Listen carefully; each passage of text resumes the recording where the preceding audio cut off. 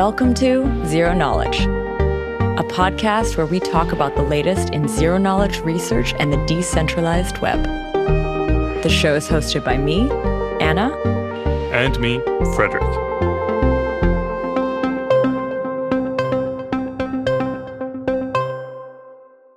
I am super excited for today's episode with Benedict and Ben. We're going to be talking about Findora and all of the work that they've been doing on that project.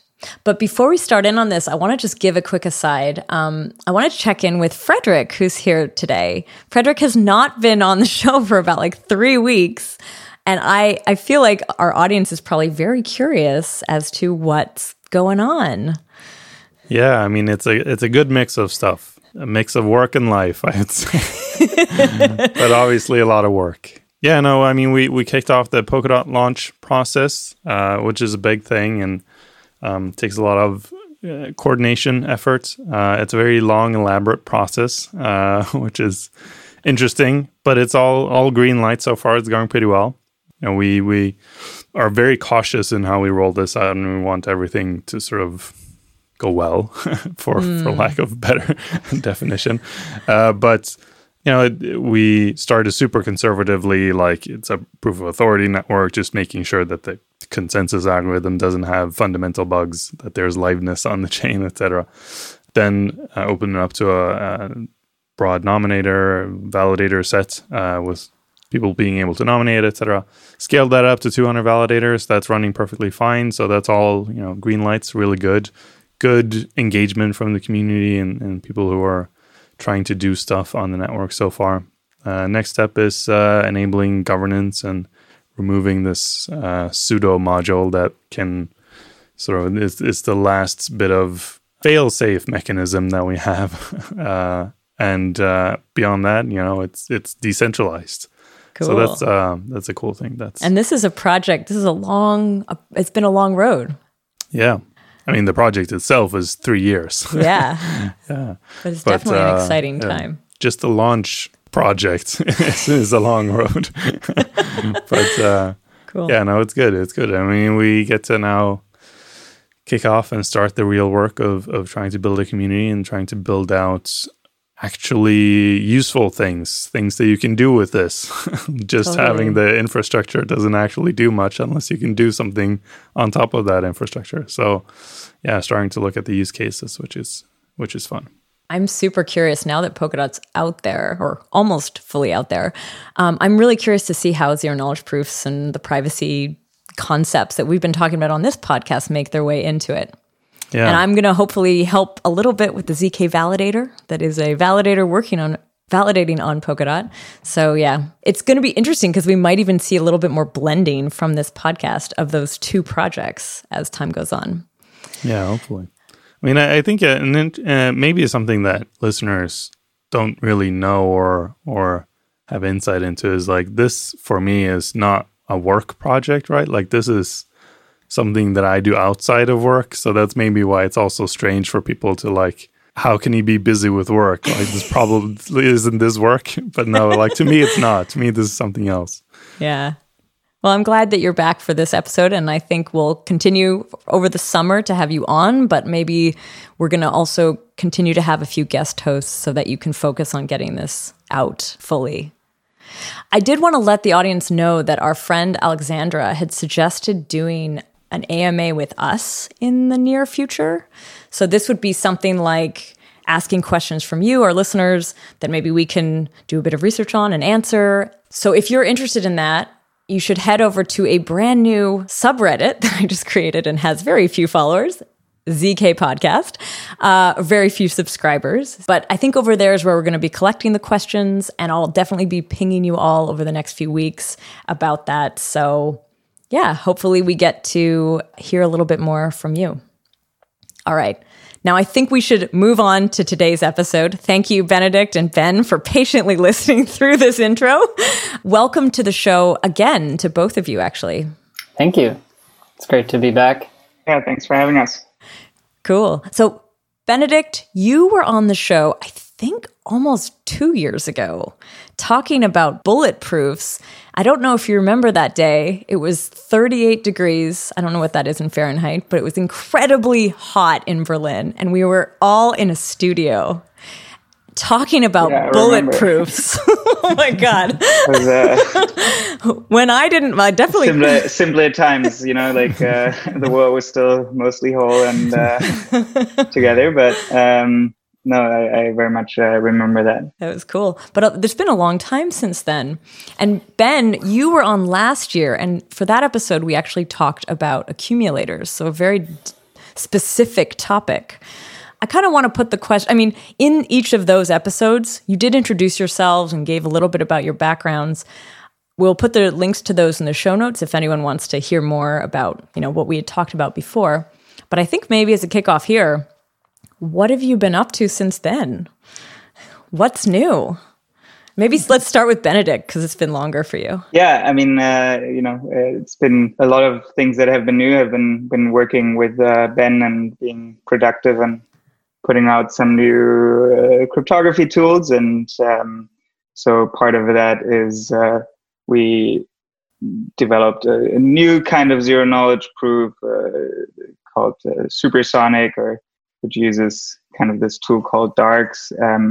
That one of the key upsides of that is that it's a zero knowledge proof again that doesn't have a trusted setup like bulletproofs, but also has kind of features like snarks where the verification is much faster than the size of the thing that you're actually trying to prove.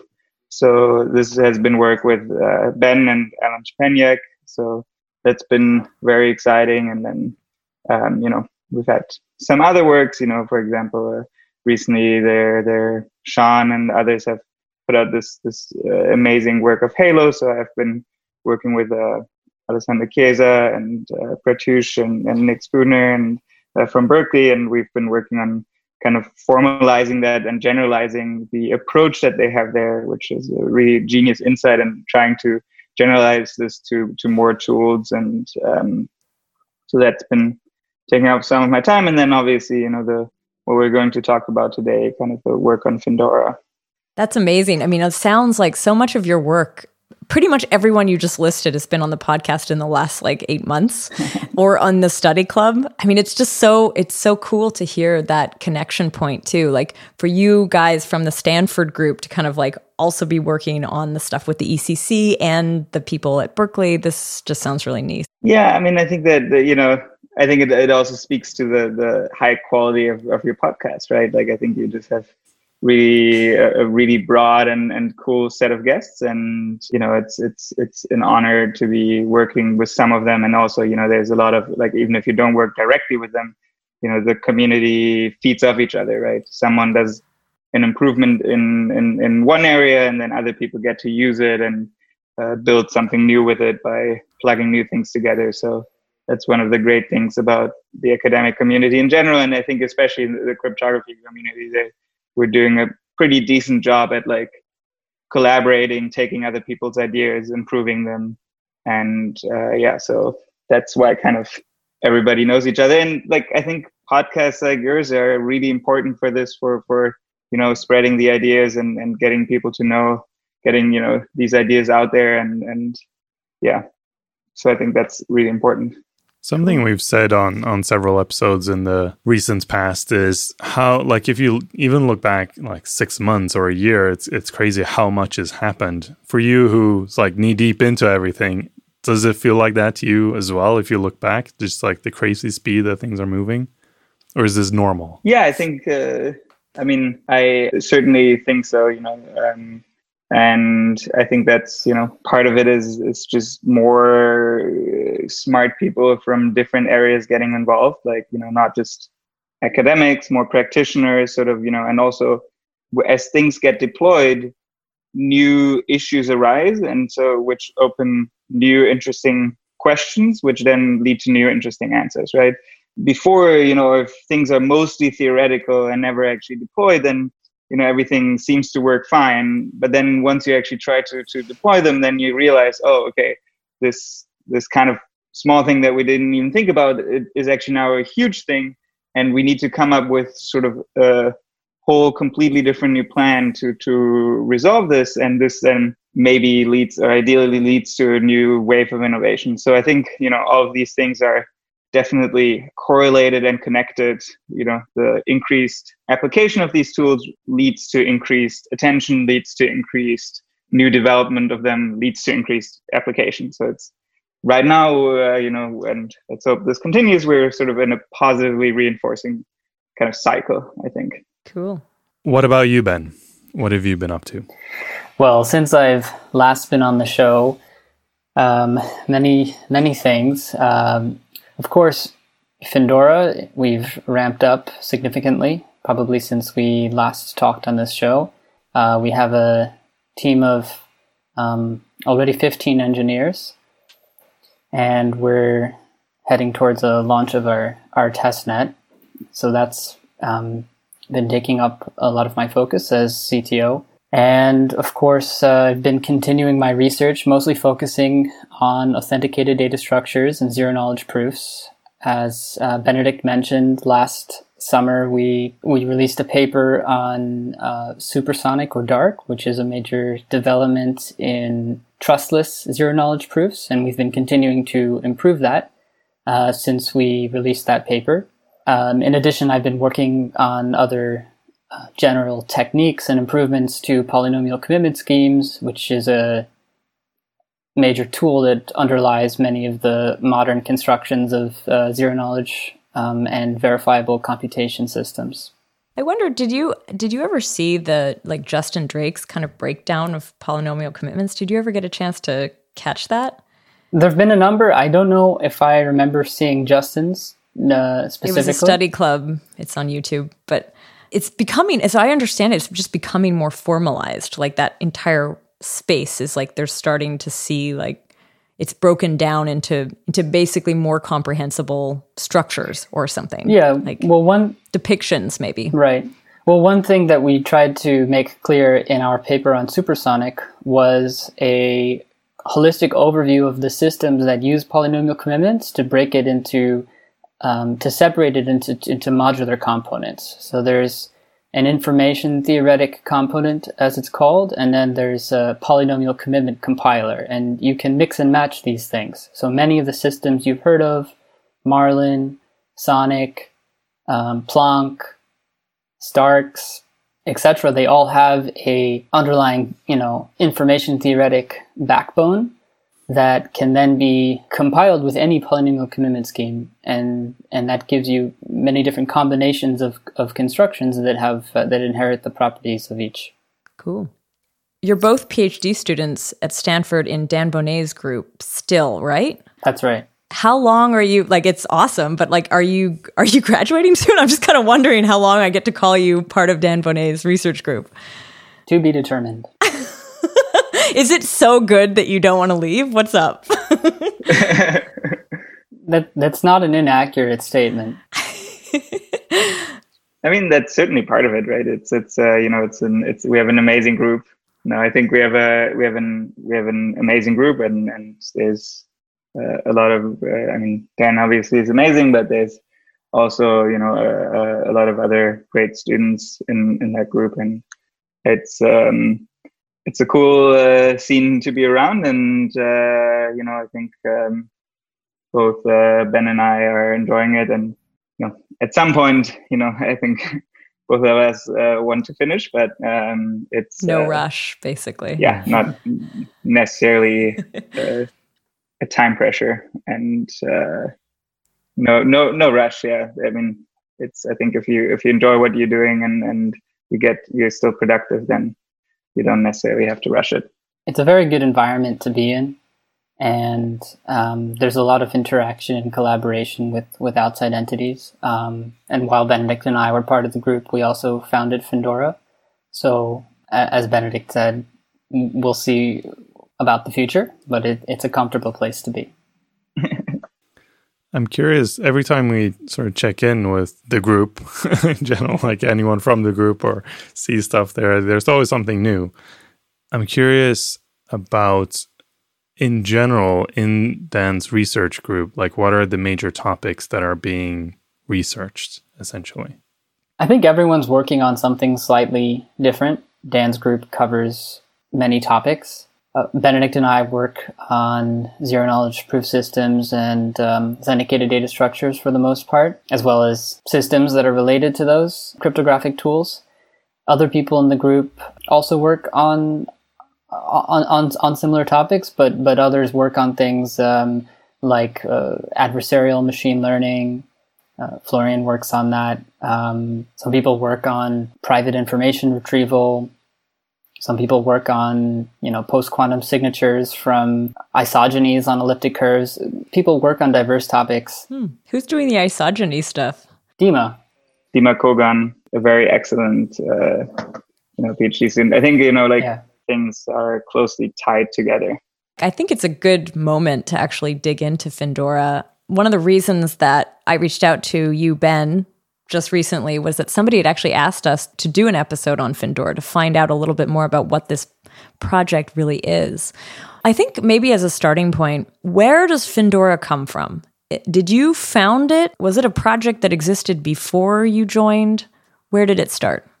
No, I founded it, and of course it's difficult to trace the true genesis of any company or project, but we formally founded the project, and I was the first technical member back in summer of 2018. Who were the other founders? Who is the group? So I started it after meeting two people in particular. One was Lily Chow, who was a co-founder, but also a seed investor, and John Powers, who is the former CEO of Stanford Management Company. He used to manage the Stanford Endowment, in fact, during the recession. And tough job.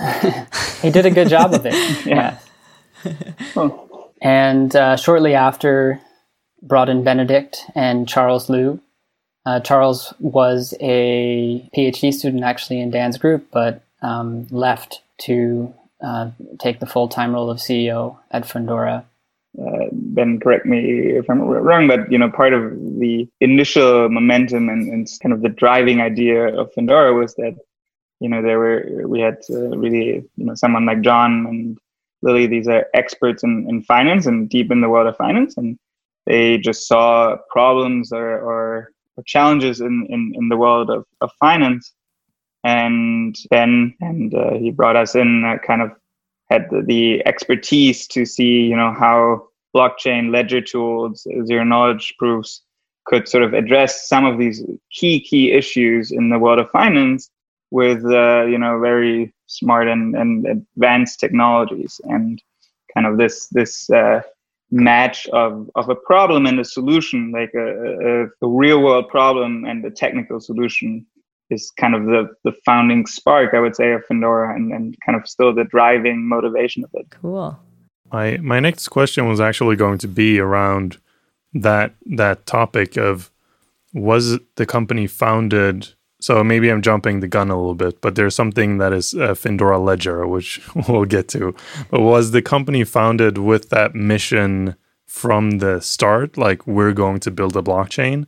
Or was it founded from, we have these problems that we know exist in finance and we want to find some solution, but you weren't married to the idea of this ledger? So thanks for the question. I think the founding of the company was really about bringing together people with diverse experiences, both on, the problem space in finance and on cryptography and blockchain related technologies. I don't think that when we started out, we had in mind we're specifically going to build a blockchain or we're going to solve exactly this problem in finance. I've recognized that the technology can be transformative for the financial space, and financial technology in general is due for a makeover in many ways. And I know that good projects come out of collaboration of people with diverse experiences and knowledge that they can bring to the game. I think we should probably find out, what is Findora? What is Findora today? Is it a blockchain? Is it a software company? What is it? Right. Well, it's a little bit of both. So yeah, we do have a technology development company, and we also have a Findora Foundation. The technology development company is developing a software system. It's a multi-purpose transactional system that does use many of the same underlying elements of blockchain. So you could call it a blockchain system or blockchain-based system. It's multi-purpose. It can be used for issuing assets of any nature, including cryptocurrency. So it can be used as the backbone for a cryptocurrency or any digital asset system. It can be deployed in a variety of operational configurations with different types of consensus protocols. There's no one-size-fits-all solution for every use case. Therefore, we from the get-go, we're aiming to make things flexible. And our main focus and product differentiation is privacy, which is something that we are experts on, and we thought that we could build a blockchain backbone system that just does the integration of privacy and transparency very well. So it has all the same properties of public accessibility and auditability of other blockchain-based transactional systems, but also retains privacy to the greatest extent.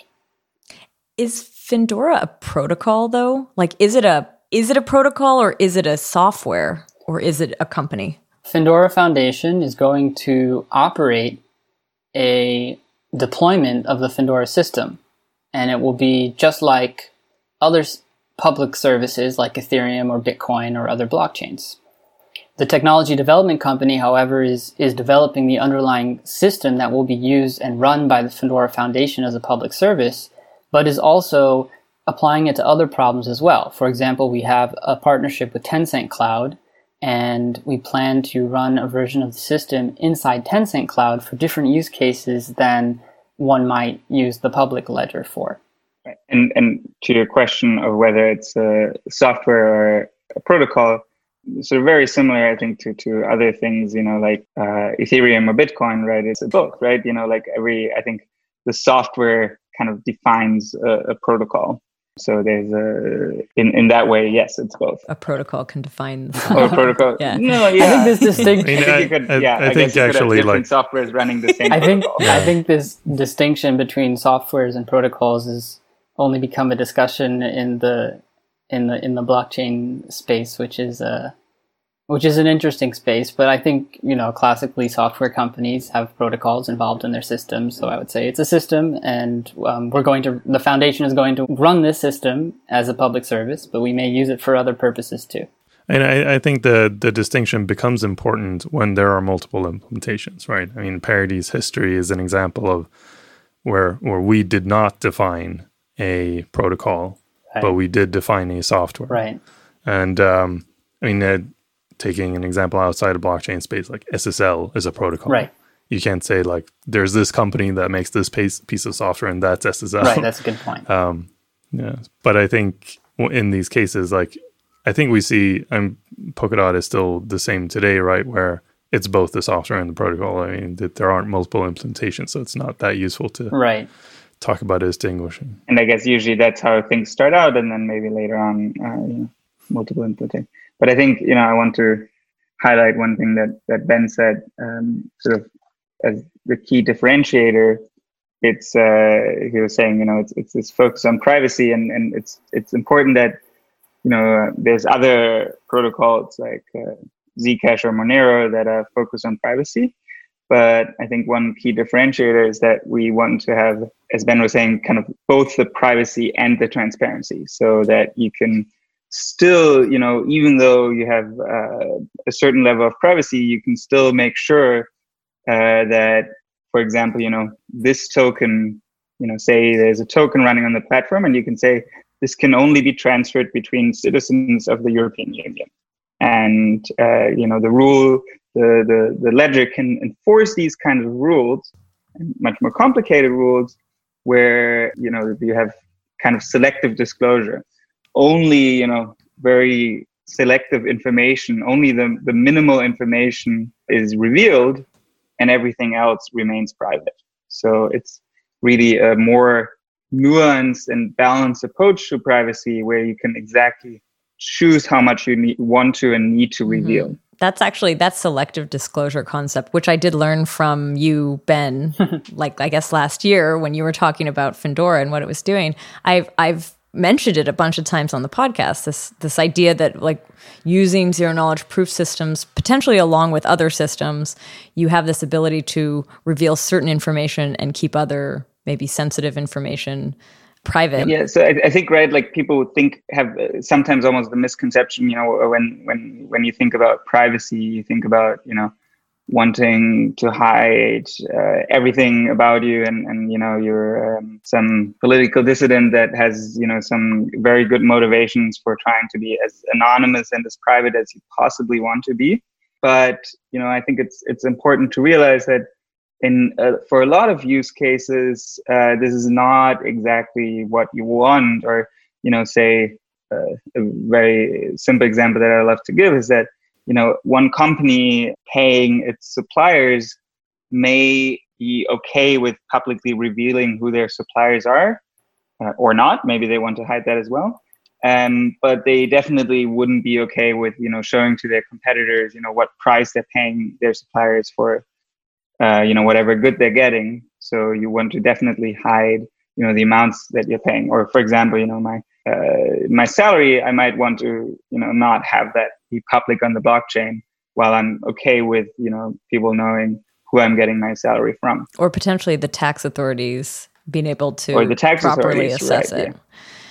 So yeah, and you want, and companies want to follow regulations and rules, right? And they want, maybe a regulator to be able to, exactly as you say, like a tax authority to see that, yes, I've paid the right amount of taxes, but they still don't, want some level of privacy towards the outside world. So I think this, in the real world, we really, in sort of the real world, we really have a need for often more nuanced levels of privacy. And this is part of the thing that we're trying to address is to be able to enable people to have these, use these nuanced levels of privacy and this selective disclosure. But it is that let's take the example of only being able to transfer within EU. You're disclosing that I am a EU citizen, and that's then public to the world. It's not that there is like a zero knowledge circuit that guarantees that only these types of transfers can happen. Actually not. So the way that it works in Findora is the issuer of an asset that can only be transferred within the EU would place a policy on the asset that can be confidential. And that puts the guarantee that the users who are authorized to transact with that asset have to have EU credentials, but that's not visible publicly to the rest of the system. That's cool. And it sounds, I actually want to dig into this to like the client and the structure here a little bit. I mean, this sounds like something akin to smart contracts.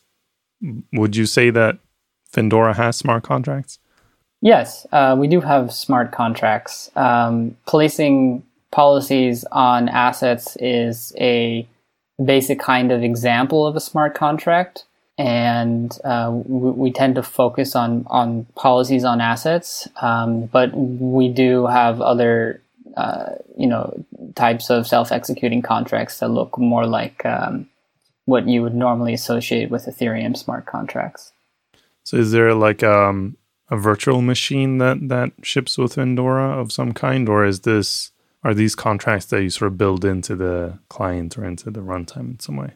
We do have a domain-specific language, so you could say that you can view the Findora system as a certain version of a virtual machine, but it's not running a language like Solidity. We have our own domain-specific language for writing policies and setting up contracts that is built for predictability and static analysis. So it's not as comprehensive as Solidity, but we think it covers most of the functionality you would want.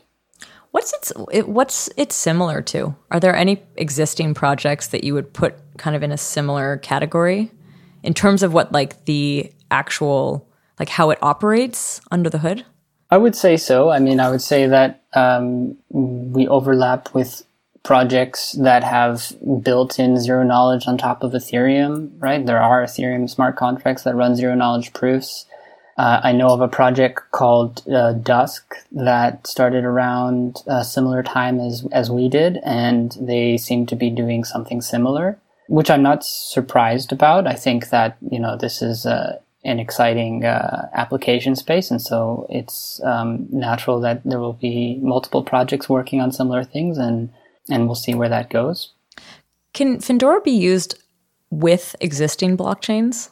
So it's not built to be used with existing blockchains. It's also not really clear how to specify what we mean by an existing blockchain. The best way probably would be to look at the consensus protocol, which is the operational system. So if there's an existing network that is running a consensus protocol that could be adapted to Findora's consensus protocol interface, then they could, in theory, run, the Findora systems, or they could run the Findora validators using the existing consensus protocol. I guess I'm trying to figure out if it can interoperate, or if it is if it could sit on top like a layer 2, or if it could. Well, I'm thinking of one of these kind of interoperable systems like Polkadot or Cosmos. So first of all, I think that with a system like Polkadot, since Polkadot is written in a more modular way, also a system like Tendermint, there's a consensus protocol that is intentionally written to be interoperable with other systems. So we could definitely, in fact, we already have a version of our system that is compatible with the Tendermint consensus protocol. And we could likely make one that's compatible with Polkadot. Interoperability comes from systems speaking the same language. So usually you have to put some effort into hooking the two systems together, and it's a matter of how easy that process is. But I think if the very concrete question, if is Findora an Ethereum smart contract? No, it is not. And one of the we sometimes get asked, why didn't you try to build the system as, say, an Ethereum smart contract? And part of the, it's a multi-layered answer, but part of the answer is that there's been a lot of work in making zero knowledge proofs more and more performant. But we really want to be able to handle real world systems, and we want to be able to handle many transactions. And I think to really squeeze out sort of the latest optimizations and have the most flexibility in our system, it's just a lot more feasible to do that as kind of more of a base layer protocol, instead of trying to work within the constraints of say the Ethereum virtual machine, and especially the resource constraints there. I'm curious though, the contracts is some sort of DSL. I wonder if it's an embedded DSL, and I'm curious how that DSL translates to machine code, because give me the run through of how that works. So it probably would be best, if you want to know the guts of the DSL, to talk to Joe from our team, who's the main guy who's been working on the DSL. I oversee his work, but Benedict and I are not programming language experts. We work more on cryptography. But at the highest level, Findora ships with the DSL and also basically the DSL interpreter. So that's embedded in the system. We're not compiling to machine code. The one thing that we do want to do is and this was one of the design goals of the DSL, is to be able to compile to circuits. Yeah. That's what allows us to take DSL policies and make them confidential in combination with our zero knowledge compilers. Yeah, it makes sense. It's almost a DSL for writing circuits rather than That's right. traditional smart contracts. And then you have some interpreter that takes that DSL and That's right. executes the circuits. Right. Well, yeah. So I guess in some ways the pipeline is DSL to circuit to then zero knowledge proof system. Yeah, makes sense. And what, you mentioned, there's pluggable consensus, which is interesting, and I want to get back to a point on that. And then you have the foundation operating some public network. What consensus algorithm does the public network operate on? So our testnet is running on Tendermint consensus, and the public network, which we haven't released yet, we're still juggling decisions there. So there's no formal decision that we've announced in terms of exactly the consensus protocol that will run. I think it's a difficult decision to make in general, but so we're trying to handle all the constraints and make an informed decision. And I mean, I think that we've talked in the beginning about the sort of the improvements in kind of the zero knowledge space. I think that very similarly in the consensus space, there's been a similar kind of circle of improvements and new developments where people really now look at problems that come up in practice when trying to deploy these consensus protocols and come up with exciting new ideas. So this is something that we're closely monitoring. In our white paper, which we released last year, our updated white paper, we do discuss in depth our thoughts and perspectives and where we are in terms of the current options we're considering in terms of consensus.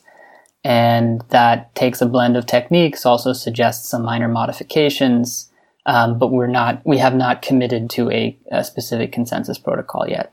The thing I wanted to get back to on the topic of pluggable consensus is from the idea of having privacy or zero knowledge proofs or some sort of, from this initial spawn of idea to having a blockchain client with pluggable consensus and networking and all the other shit that needs to happen is a very long step. Right. Why did you go down that path? I think it's an admirable path to go down, but you look around the space and so many projects are like, oh, we just forked Bitcoin or we forked Ethereum or we did this thing and that thing to like shortcut the route. It writes off a lot of potential applications when you do that. And some of the applications we were thinking about from the very beginning really don't require a consensus at all. So two in particular would be a cloud operating an instance of the Findora system, which would allow for confidential transaction processing in the cloud. So banks have been starting a transition from their legacy systems to the cloud for a while, and one of the primary concerns is security and compliance. Famously, Capital One was running their transaction system in AWS and got hacked. Now, of course, we debate the details of whether it was AWS fault or their fault, but the simple reality is that if you don't keep data in the cloud, then there's less risk of, if the cloud is hacked, then the data will leak because it's not storing data in the first place. So that's part of our reason of partnering with Tencent, is to offer this service to banks to do transaction processing on their behalf without receiving their data. Another example would be to take traditional payment services, digital payments like WeChat, and also another reason for partnering with Tencent, and Venmo and PayPal, which are not running consensus protocols, but are also not handling data confidentially. And one potential barrier for international adoption of WeChat is the fear that they could give their data to the Chinese government or do something else with it. And if these services would use Findora's system as or integrated into their transaction processing, then they could offer confidential accounts to their customers. So those are two examples that have nothing to do with consensus, which is why we didn't decide to just fork Bitcoin and put out another very blockchain specific decentralized system. Findora Foundation is doing that and will pick a particular consensus protocol, not Nakamoto consensus. But the idea of that is to be a public service like other blockchain systems. And one of the value propositions is that if we get a lot of other enterprises or businesses using the Findora software system in other application scenarios, then those will much more easily be interoperable with the public service that Findora Foundation runs. I think, this is one of the, I guess, maybe key realizations or key advantages is that, the same kind of transaction technology that is useful for, a very closed system, or, a system where you have one, like, kind of basically used as a database, can then also be used as, a very open system, that like kind of a permissionless system. And that's one of the, that was one of our huge motivations for kind of trying to make the consensus as modular as possible, because we're envisioning very different use cases.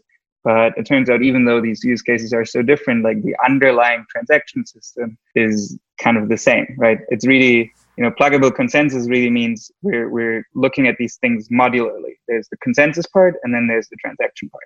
And ideally, you can swap them, take one, of each, or put them together in different combinations. That makes me think of what you really mean with pluggable consensus, because it sounds almost like it's not just pluggable consensus, but pluggable networking and pluggable transaction pooling, pluggable a bunch of other things that are sort of normally key to like a public blockchain, and that you consider the Findora system to almost just be the transaction processing system. Like if we've considered it a black box, that Findora is, the input is a transaction and the output is like the modified state. Well, that's certainly the differentiating piece of software that we've worked on, but I don't think this is such a different, it may be a different trend than what's in the blockchain space, but I don't think it's so different from the way the software industry has worked, where, a company would develop a new type of database system, and still run a fault tolerance, maybe Paxos or something else, but they would build their differentiating product, which is some kind of nuanced transaction processing system, and then use standard solutions for the networking and the consensus. I don't think it's it's to some degree uncommon in the blockchain space, but not entirely. That's exactly how we built Substrate. No, you understand. We wanted to separate out these two fundamentally different aspects, where the transaction processing, what we call a runtime, is one aspect, and the other aspect is like the low-level networking and things that you shouldn't have to care about. Right. But it brings me back to this very large step of like building a whole blockchain is a lot of stuff. How do you do that with 15 people? Like, it's a very tall order for 15 people to build all of this.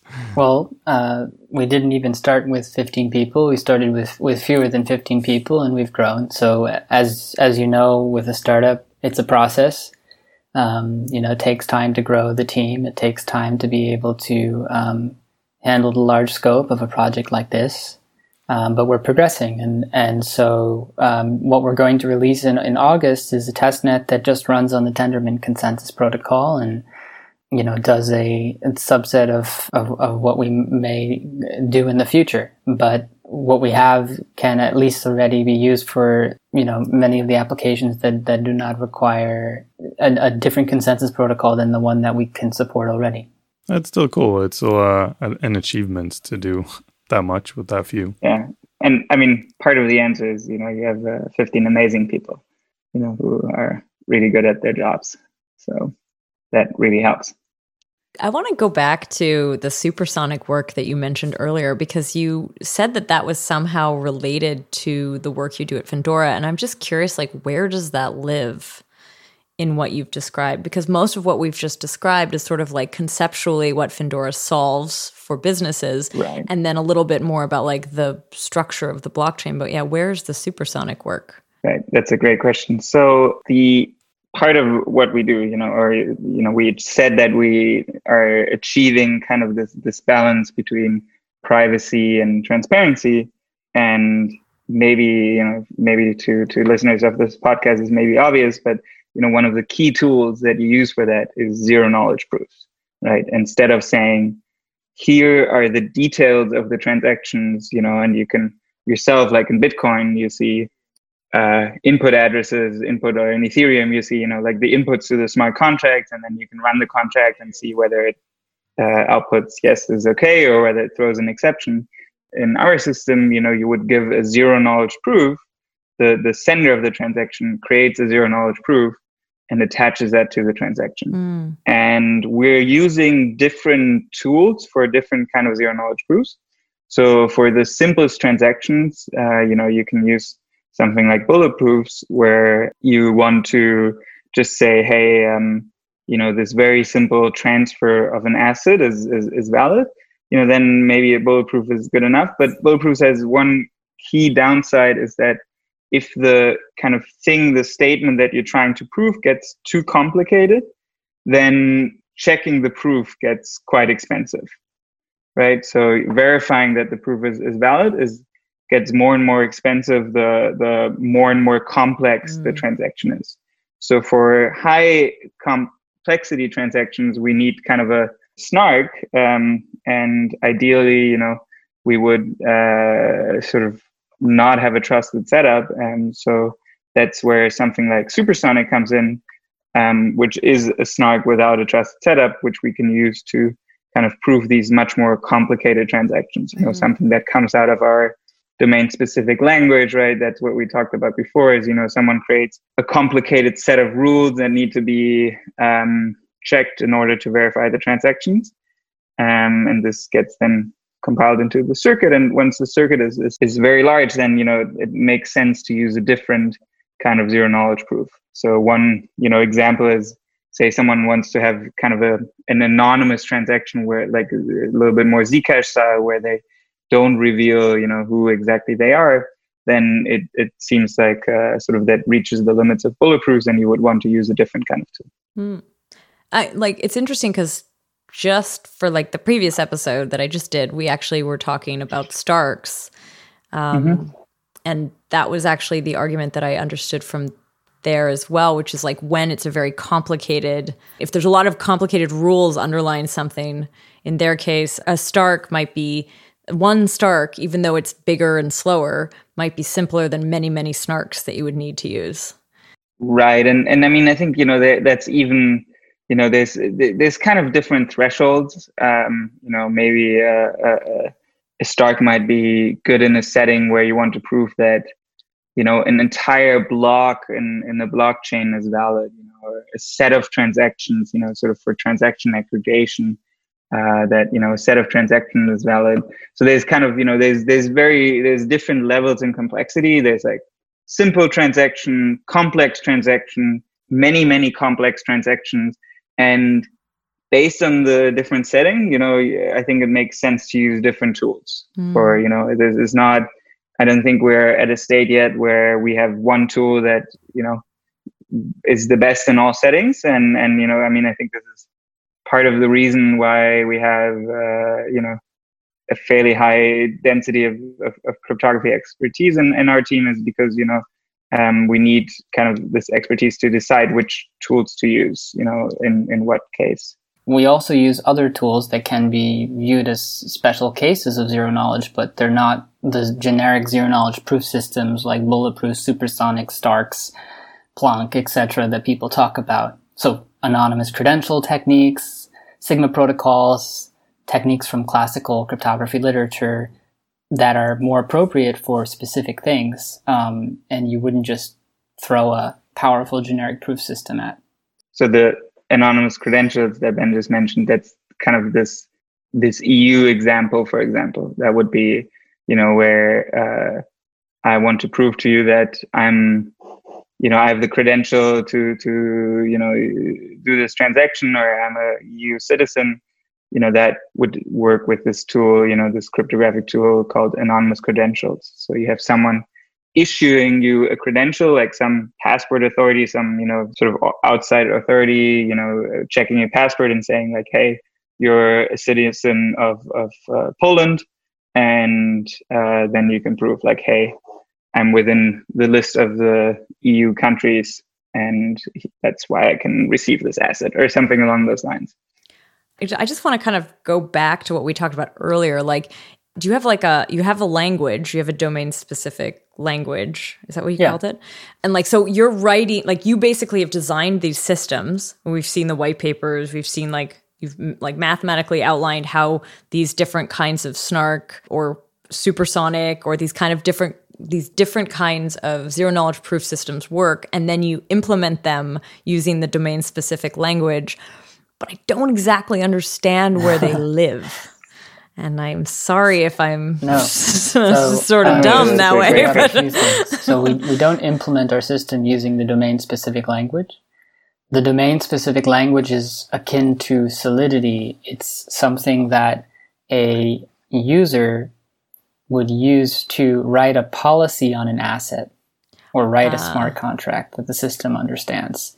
We've implemented the backbone of the system in Rust. And where the zero-knowledge proofs live, well, the validators or the servers that are doing the transaction processing need to be able to run the verification algorithm of the zero-knowledge proofs. And the clients who submit transactions need to run the prover algorithm to create a proof that becomes attached to the transaction. They may use the domain-specific language to write a policy in a common understandable language that then gets compiled to a circuit and then further compiled into a zero-knowledge proof of a statement. I think I understand what you mean, but in that case, like each of these, I'm just trying to understand how one of these, I guess, contracts would interface with these different kinds of systems that you have, like the different kinds of zero-knowledge proof systems. Are they all already there? They can just tap into them? So the validator of the system runs specific zero-knowledge proof systems for the ones that we've chosen to use for specific types of transactions. So take, for example, basic confidential transfers. The validators would be running a bulletproof verification algorithm. But for more complex policies, they would be running a Plonk supersonic, as well as a supersonic version of Plonk. But would that be like one set of? I guess this is actually where I'm curious, because you talked about like different deployments of this system. Would it be that one set of validators will run one type, or could you have one set of validators able to run many? Well, it's a very interesting question that we were debating on the engineering side. Could you leave it as a configuration parameter what version of the proof systems the system decides to run? So we decided that the validators, we would choose what proof systems they recognize and what they run. Or at least right now it's fixed, and we could leave it as a configuration parameter in the future so that if you deploy a different version of the system, the validators will run one specific proof system for the built-in transaction types. But you're right that we could leave it more of a parameter so that the user could choose what kind of proof system they want to use for a policy. If we allow users to choose different types of proof systems, then we have to make sure that the consequences of that choice affect only the user and the other parties who are connected to this user and not the system as a whole. But for now, it's simple, right? We choose specific things. Nice. That's really, this is in a way tied together a lot of what we just talked about. So I appreciate you like taking that kind of slightly simplistic question, or slightly like I don't even know. I don't want to say dumb question, but like it's not dumb at all. I had clearly like not followed something. Not dumb at all. No. Thanks for taking that question. That actually really helps to clear it up. Is the code open source?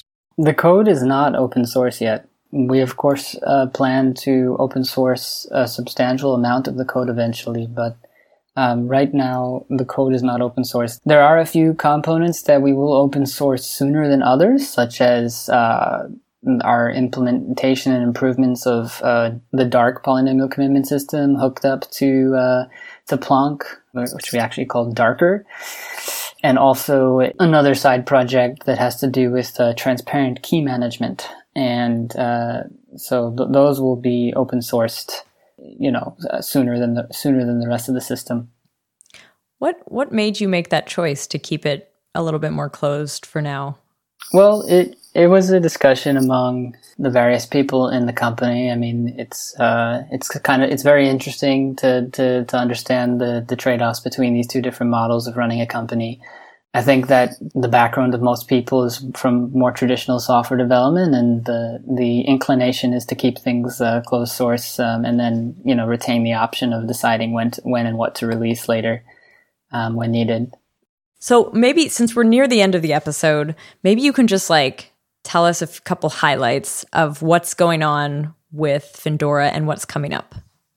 Yeah, great. So a couple of our major milestones from the last year was the release of our supersonic system, which we talked about, and that will eventually be open sourced.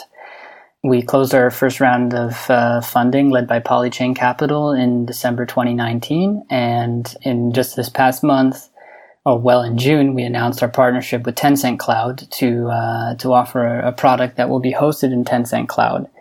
And what's upcoming is our release of a testnet in August 2020. So that's the newest upcoming thing. And we're excited to have, partners and developers look at that and play around with it. And we're really ramping up our hiring. So we're really interested in having, interested developers come join our project. Can people validate on your system? We will have a select set of validators for the testnet. But if people are interested in participating in in future iterations of our public consensus deployment of the system, then stay tuned for more information on that. And you can find all of the relevant information just on findora.org. And I think that's a great way to reach out to us. If someone is interested in being a validator, you can put them in touch with me, and we can, and it's good to know about those people. So. All right. Well, thank you both for coming back on the show and for sharing with us all of the work you've been up to and giving us a little bit of insight into Findora. Yeah, thank you very much. Thank you so much. Thanks for having us. And to our listeners, thanks for listening. Thanks for listening.